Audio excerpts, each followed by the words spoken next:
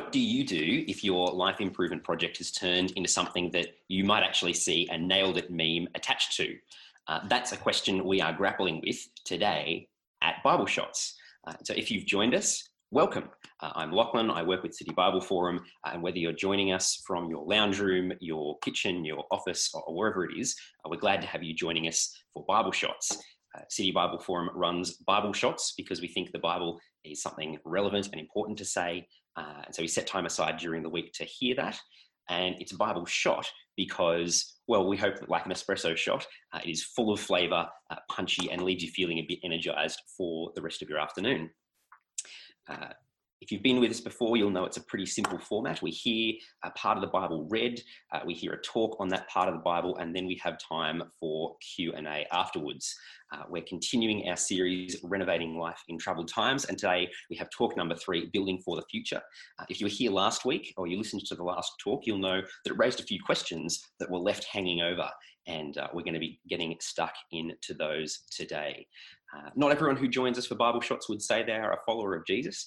As long as you're happy to consider what the Bible has to say, though, we're glad to have you joining us, either live or joining in the conversation later, watching one of the videos. And so as long as you're happy to engage civilly, we'd love to have you engage during Q&A time. The easiest way to do that is through the Zoom chat. But if you're joining us on Facebook Live, you should be able to put questions into the comments section, and one of the staff from City Bible Forum will forward those through to me.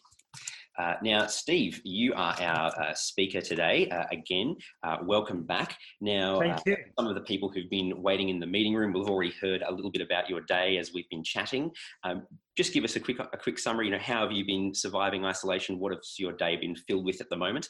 And what's the passage that we're looking at? Because I forgot to ask you that before we met. I need to pull it up to read. Well, to give you some breathing space, it's Haggai chapter 2, verses 1 to 9, sort of an Old Testament prophet in the Bible, one of the short ones, 2 chapters. So it's chapter 2 of Haggai, Haggai, verses 1 to 9. And someone will read that at some stage, I assume. My day's been okay. Lockdown is great. I love lockdown. Plenty of work at home. I was running this morning and I look like I'm crying, but I'm not. I just got hit in the face with a branch because it was dark.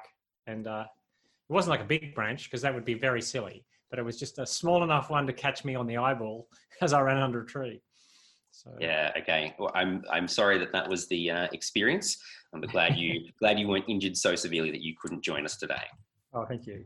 Well, I'll read from Haggai, and then we'll hand over to you so you can expose this part of the passage for us, this part of the Bible.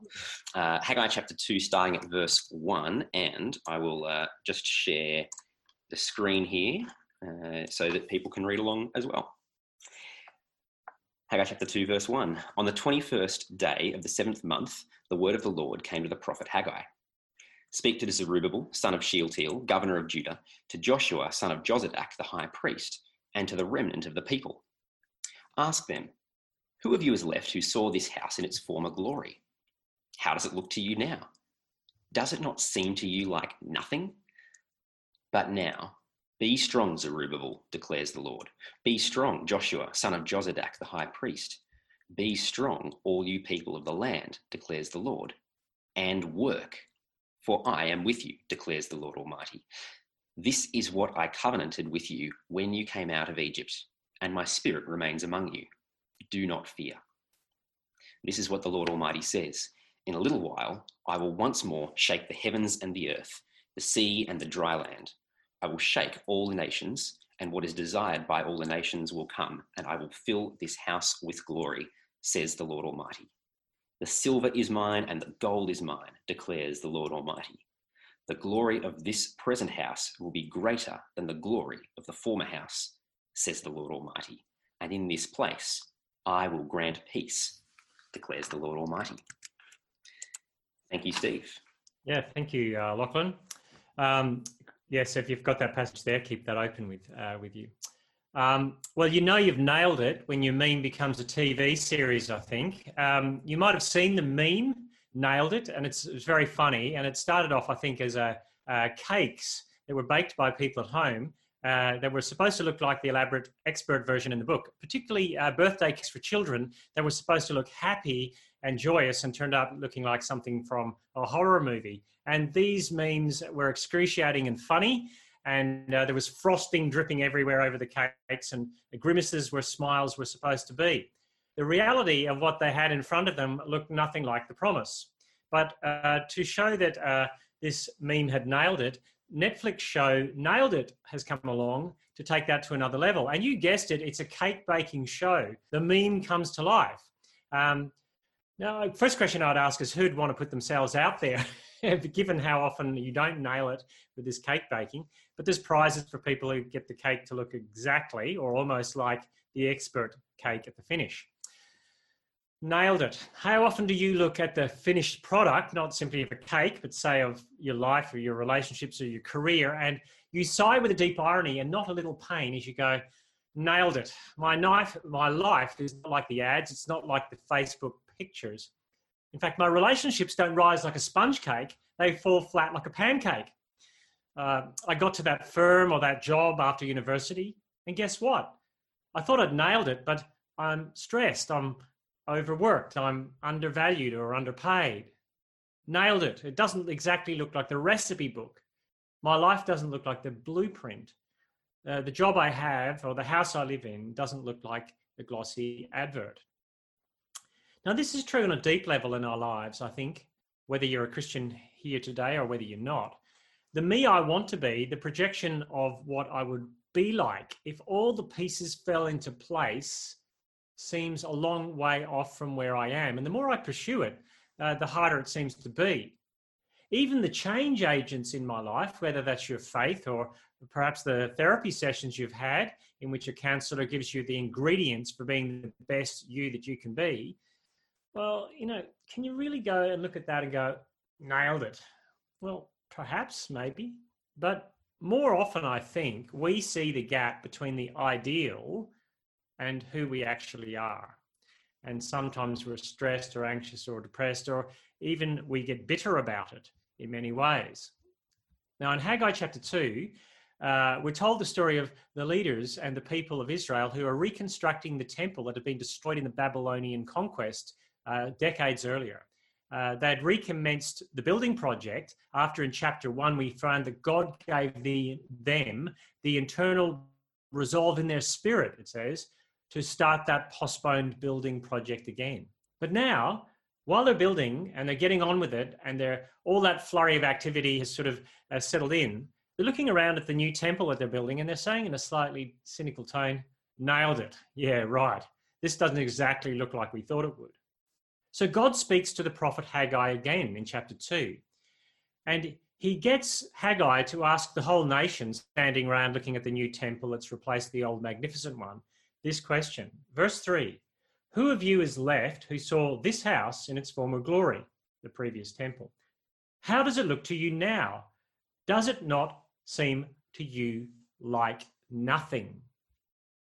Now, it's former glory.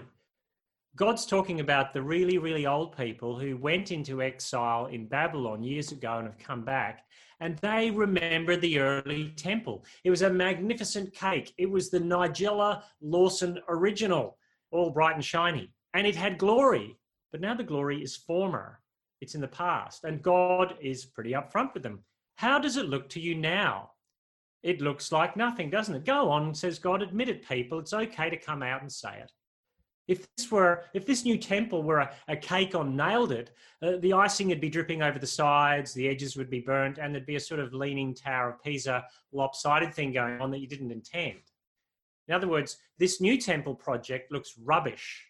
It'd be voted off the show of Nailed It if the point was to build a temple. The temple's a mess. So much for God changing the people in chapter 1 to empower them to build something special. And last week we talked about God's transforming power in people's lives, in our lives, the way that God alone can change people in a deep, radical way.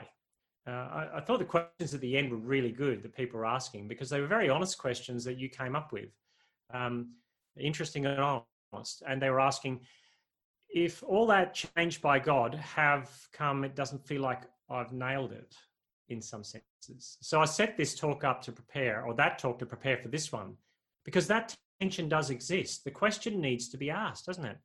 How come there is so little change in my life? If I'm a Christian, how come the promise of God's glorious power doesn't look quite as glorious in practice?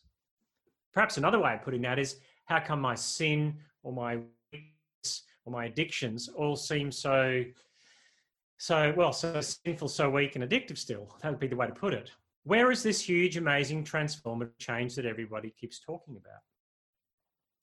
Now, that's if you're a Christian. If you're not a Christian here today, you might be asking that of Christians. Yes, how come it is that you don't seem all that much more together than I do? But also, if you're not a Christian here today, and just as profoundly for you, you'd have to be honest with you and say, how come I don't seem as together as I should be following the career path I've chosen, the education I've got, that enlightenment program that I went to, that anger management program, those 12 steps I took, that weekend away where I was supposed to find myself, or even that white-knuckled resolve I have not to do that thing, whatever that thing is for you, again. In other words, how come after all that effort, external and internal, not that much seems to have changed? I totally feel like the nailed it meme. Is that anyone else here, or is that just me? Because that's how I feel often. I feel like that cynical, humorous, nailed it meme. Well, I want to draw three things from this passage today to deal with that. The first thing to draw from this passage, the first of three, is that if you feel like that, God totally gets it. He totally gets that nailed it thing that we feel.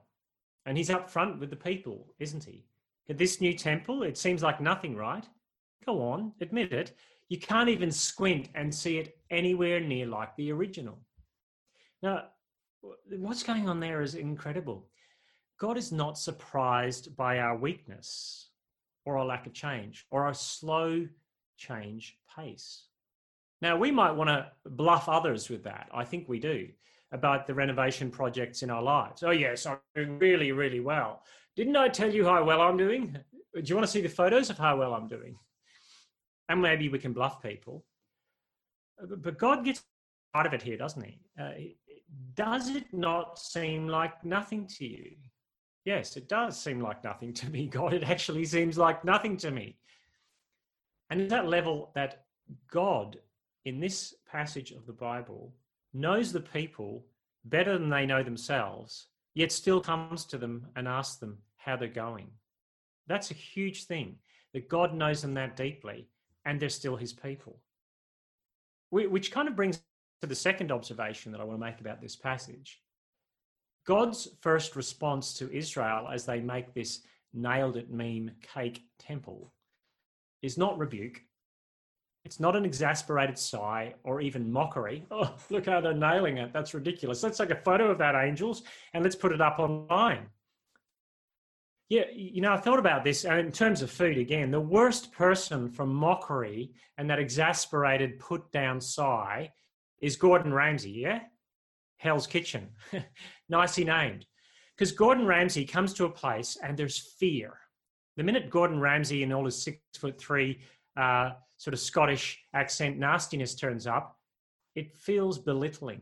You can see the workers and the owners of the restaurants that he goes to in Hell's Kitchen curl up and die. It's cringeworthy. And Gordon throws his not inconsiderable weight around, effing and blinding and huffing and puffing, grabbing a spoon or a whisk. Oh, give it to me. I know what I'm doing. And you can see people just shrink. And when you're struggling, when your miserable attempts at change would make a great meme or a Netflix show or a place for Gordon Ramsay types to turn up and sort of throw their weight around in your emotional kitchen, God isn't saying, oh, for goodness sake, get out of the way, let me do it.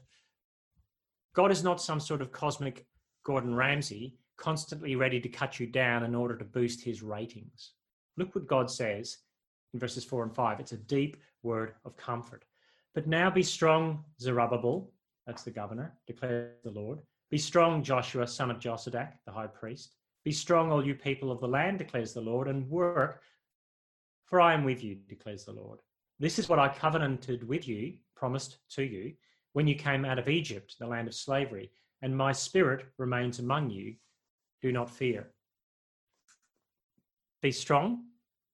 Do not fear.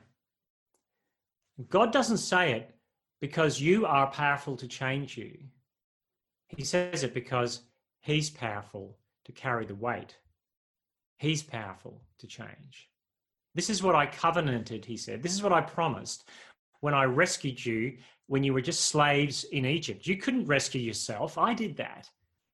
My spirit remains among you. I didn't leave you and see if you could work it out for yourself and then come back. He said, my spirit remains among you.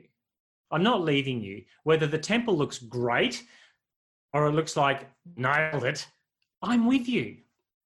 In other words, your relationship with me, says God, is not based on your performance.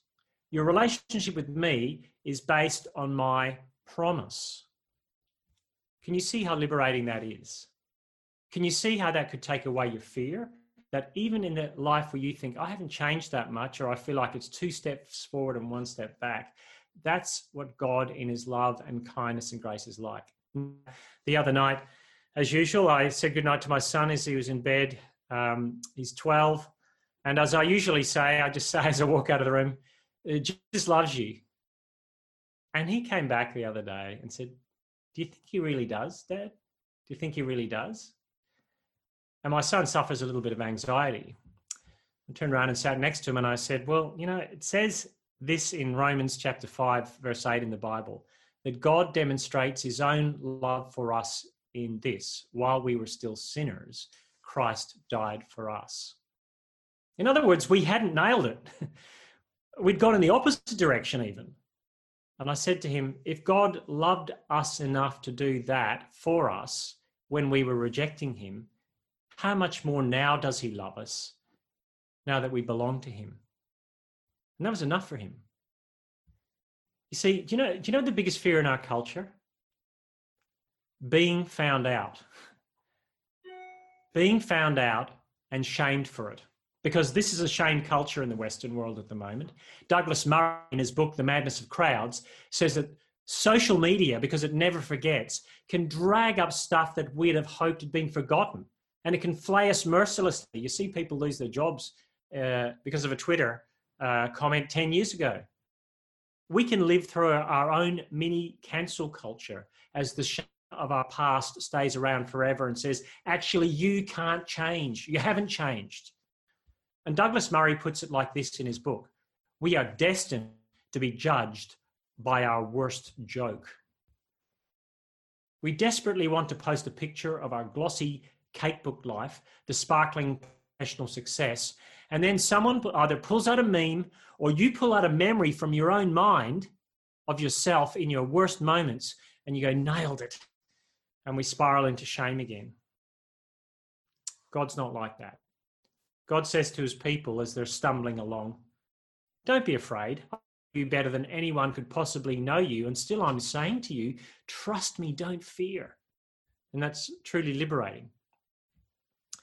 So that's 2 observations. The last observation. What does God go on to do from there? Well, he goes on to give his people Israel a hope for the future that is not grounded in their performance. It's a hope that he's going to take that nailed it meme and turn it into a wedding cake of such splendor that they're going to go, wow, I didn't do that. That's not me. He goes on to say, you know, this crummy house you're building, I'm going to make it glorious. Now he says there in verse 6, it says, this is what the Lord Almighty says, in a little while I will once more shake the heavens and the earth, the sea and the dry land. I will shake all the nations. Now that's simply a way of God saying, I'm going to do something big. I'm going to do something big. And he says, I'm going to come and fill the temple with glory and I will grant peace in this place. The 2 things they've got are shame and fighting and war, and he's going to bring glory and peace. Now, what is this little while or this time that God is talking about? When will the temple look like a glorious building, like the Nigella Lawson cake? Well, if you look through history, it shows that Herod the Great, who was one of the puppet kings of Rome, but set in the place of the king of Israel at the time, completed a huge renovation project on this second temple that was being rebuilt back in Haggai's day. And he made it look amazing. It was like one of those renovation shows where, you know, the home handyman is really not very good at stuff. Put your hand up at this point again. And they get some expert, they phone him, and he comes and he shames the hubby, and the wife's standing there going like this. And he comes in and he literally nails it. He takes all the problems out, he fixes it up and makes it look amazing. The before and after shots are huge. But you know what? The way Herod did that was simply for Herod's glory. This earthly king was puffed up with his own importance and wanted a legacy for his name, so he filled the temple with his glory. And God says this, you know what? Even the silver and gold that you would use to build this temple belongs to me anyway. Here's what I'll do, says God. I will fill it with my glory and my peace. And here's what happens. One day, Jesus Christ comes to the temple in Jerusalem. The gospel stories of Jesus' life and ministry describe this event in several places, that Jesus comes to the temple on several times in his earthly ministry life. Jesus is the one who's described as the desire of all the nations. And as you unpack the story of the New Testament, you realize that Jesus is the glory of God. It says that at the start of the Gospel of John. We're told in another place in the New Testament that Jesus is God's true place of worship. If you want to worship God, you come to Jesus. And Jesus is God's true place of sacrifice. All those things happened in the temple. And even though Haggai couldn't see it, we see it now, that Jesus is the fulfillment of the true temple. He is, we are told also, the friend of the sinners, the friends of those who say, nailed it. I've mucked it up again. See, when it comes to someone who's amazing, who's the perfect blueprint of a human, Jesus is the cake book version, if you like, the one of whom we can say nailed it and actually mean it. Only Jesus is that. The God who fully gets what we are like doesn't get exasperated and give up on us like some grumpy Gordon Ramsay. He sends the perfect human who always nailed it in his life. Did everything right, said everything right, never did anything wrong, always loved, always served, always nailed it. And guess what happens to this perfect human? This is a really interesting thing here. He gets nailed on a cross for us. On the cross of Jesus, God nails it, so to speak, because he deals with our inability to change, not just once, but on an ongoing basis. The Bible tells us about Jesus that he was tempted in every way that we are as humans, every chance we have of mucking it up and not nailing it, but without sin, it says. He nailed it. So if that's true of Jesus, what should you do? Avoid him because he's too perfect? Refuse him because he would not want you? Bluff him and pretend it's all shiny? No. Time and time again, the Bible tells us to come to him, come to Jesus. It says in the letter of Hebrews in the New Testament, come confidently to the throne of grace. What a great term. The throne is not a throne of judgment. The throne here is a throne of grace in time of need to find mercy and grace when we need it. In other words, come to Jesus when you haven't nailed it, when you know it, that Jesus has. And he holds out his nail-scarred hands to us and says, do not fear. Trust me in your time of need. And one day when this age is all over, the promise of the Bible is that the change that's always just in front of us as human beings will be realized in us, not by our power, but by the power of God through the resurrection of Jesus given to us. And that meme will finally look like the Nigella Lawson cake book, and we can say nailed it. Thanks for listening. Thank you, Steve. We will have some time for questions in just a moment. But while we give Steve a chance to catch his breath, maybe grab some water and a chance for you to type your questions, let me explain how to engage in Q&A time. If you're in our Zoom meeting, which is probably the easiest way, there's the Q&A box down the bottom of your bar there. You can type your questions to me there and I'll ask them to Steve on your behalf. Alternatively, if you're joining us via Facebook Live, you can type your questions into the comments section below and one of our staff is monitoring it and she will try to send those to me so I can ask them to Steve as well. While you're sending those through, a couple of quick announcements. Tomorrow night, City Bible Forum is hosting our next Edge event. The topic is Fear the Future, and let me pull up that. The topic is Fear the Future. It's going to be an online discussion with Sam Chan as one of our key speakers who works with City Bible Forum, and it'll be running from 7:30 to 9 p.m. Australian Eastern Standard Time, and you can register at citybibleforum.org for the link. It's a free event, and we would love for you to come. It's sort of TED-style talks and a Q&A panel, and it would be a great thing for people who maybe wouldn't come along to a Bible talk like this, but might still like to think a little bit more carefully about some of the big issues we're grappling with in society, and consider how the Bible actually has something relevant to contribute to that discussion.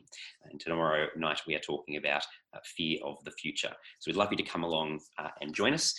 Don't forget to register.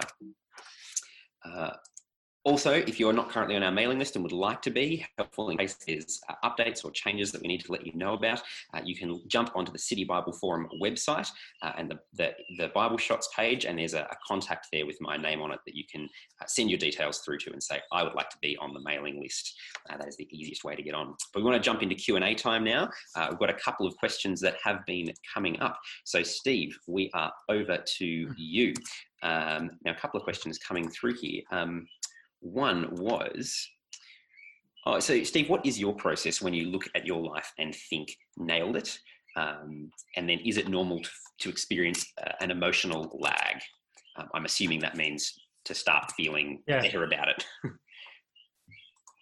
I think that's a great question. I think our first thing we do when we don't nail it is panic. And that's perhaps, and then when you panic, the first thing you do is get a fight or flight mechanism going on, and you either, I'm going to fight through this, or I'm going to, the fight mechanism I think that we do existentially is we say, I'm going to repair this, I'm going to fix this up the way I need to, I'm going to do better the next time, and I'm going to make up for that lack by trying harder. For Christians, that's often something we do. I'm going to read my Bible more, I'm going to pray more, and if you're not a Christian, it could be, I'm just going to try that thing more, or discipline my life here more, or there, wherever. Or it's the flight mechanism, which is denial. And we lower the bar a little bit. Oh, well, I'm mucked up then. And both of them are to try and deal with the cognitive dissonance of having mucked up. As a Christian, as I read the Bible, it says neither of those responses are that helpful because they don't empower you to actually make any change. Guilt's a great motivator, but it doesn't actually change you. Any number of addiction programs and 12-step programs would tell you that. What the Bible tells us to do is come to Jesus in your time of need, come to the one who did nail it and ask for forgiveness and strength and power to change. Now, the change process in the human, for us as humans, isn't a case, I think, often you're very sinful and then you become a Christian, everything's okay. There's like two chairs. There's I've fallen and now I've been saved, for want of a better term.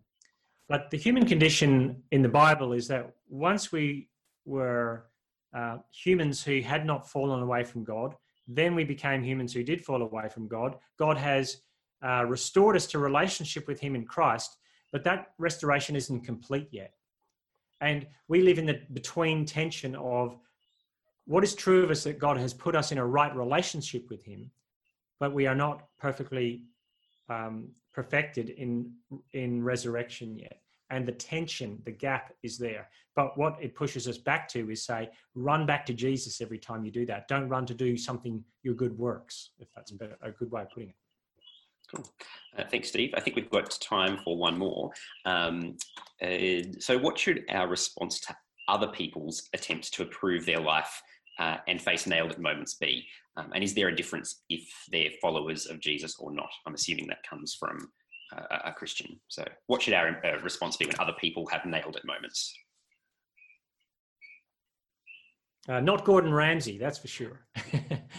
Well, Jesus tells a great story, doesn't he, of a man who owes the king a huge debt, and the king forgives him the debt, even though he owes him so much money. And on his way out of the king's court back home, he meets a fellow servant of the king's who owes him, not the king, owes him a small debt, and he chokes him, "Pay me back what you owe." And Jesus tells the story because the king finds out and is enraged that the huge debt he forgave the other person that the man could not see the relationship between how he relates to others through how the king related to him. We should be treating people with gentleness and understanding their broken humanity or broken issue that they're in, and coming alongside them. If we have to challenge people, we can challenge them. But if we're challenging someone who's a Christian, I think we say, look what Jesus has done for us. Look, go back to Jesus, and also treat them in such a way that would demonstrate that we know our own weakness. If someone's not a Christian and they're not changing in the way we would like them to change, I would say you treat them with even more gentleness and respect. That's the Christian perspective on life, is that we don't expect people who are not Christian to behave Christianly. But we still want to be able to get alongside them and show them what change can look like. I always want to point people to Jesus. Say, don't look at me, because I'll show you what my life's like, and it doesn't nail it very often. I don't want you to follow Christianity because I'm a good person. I'd want you to follow what Christianity is about because Jesus is a good person. So I'd always want to be pushing people to Jesus, whether Christian or not Christian, I think, at that point. Cool. Thanks, Steve. Well, looking at the time, we should probably wrap things up there, but we have just enough time for you to give us a little bit of a plug for next week. It doesn't feel like this was part 2 of 3. It feels like next week is a little bit more separate from this talk, or at least we've kind of wrapped up some of the questions we had from last week. I think it was Unshakable Foundations. Why are we coming back next week if all our questions have been answered? Yeah, that's right. Well, I think the interesting thing about the rest of the passage is that what it's going to go on to talk about is that even though it seems like things are settled down in Israel, things are going to get shaken again. And maybe we're going through the COVID-19 thing going, phew, we're getting out of the other end of it. We have no idea what will come next. But part of the passage at the end is that God is going to do something in the world that it'll be seen by his people as shaking the world, but he wants them to remember that he has them safe. And I think that's crucial to understanding, that there's a lot of confusion going on at the moment, a lot of worry and fear. Mental health is going to be a massive issue in the coming 5 years, apparently. How does God keep us firm going forward? How do the foundations stay solid in the midst of all that shaking? Because we don't know what's going to come next. Excellent. We'll look forward to hearing from you next week for the last week in our series here. Thanks everyone for joining us. We hope you found the talk engaging and thought-provoking. Don't forget that you'll be able to share it with your friends via Facebook very soon. And we'll look forward to seeing you same time next week. Until then, thanks for coming.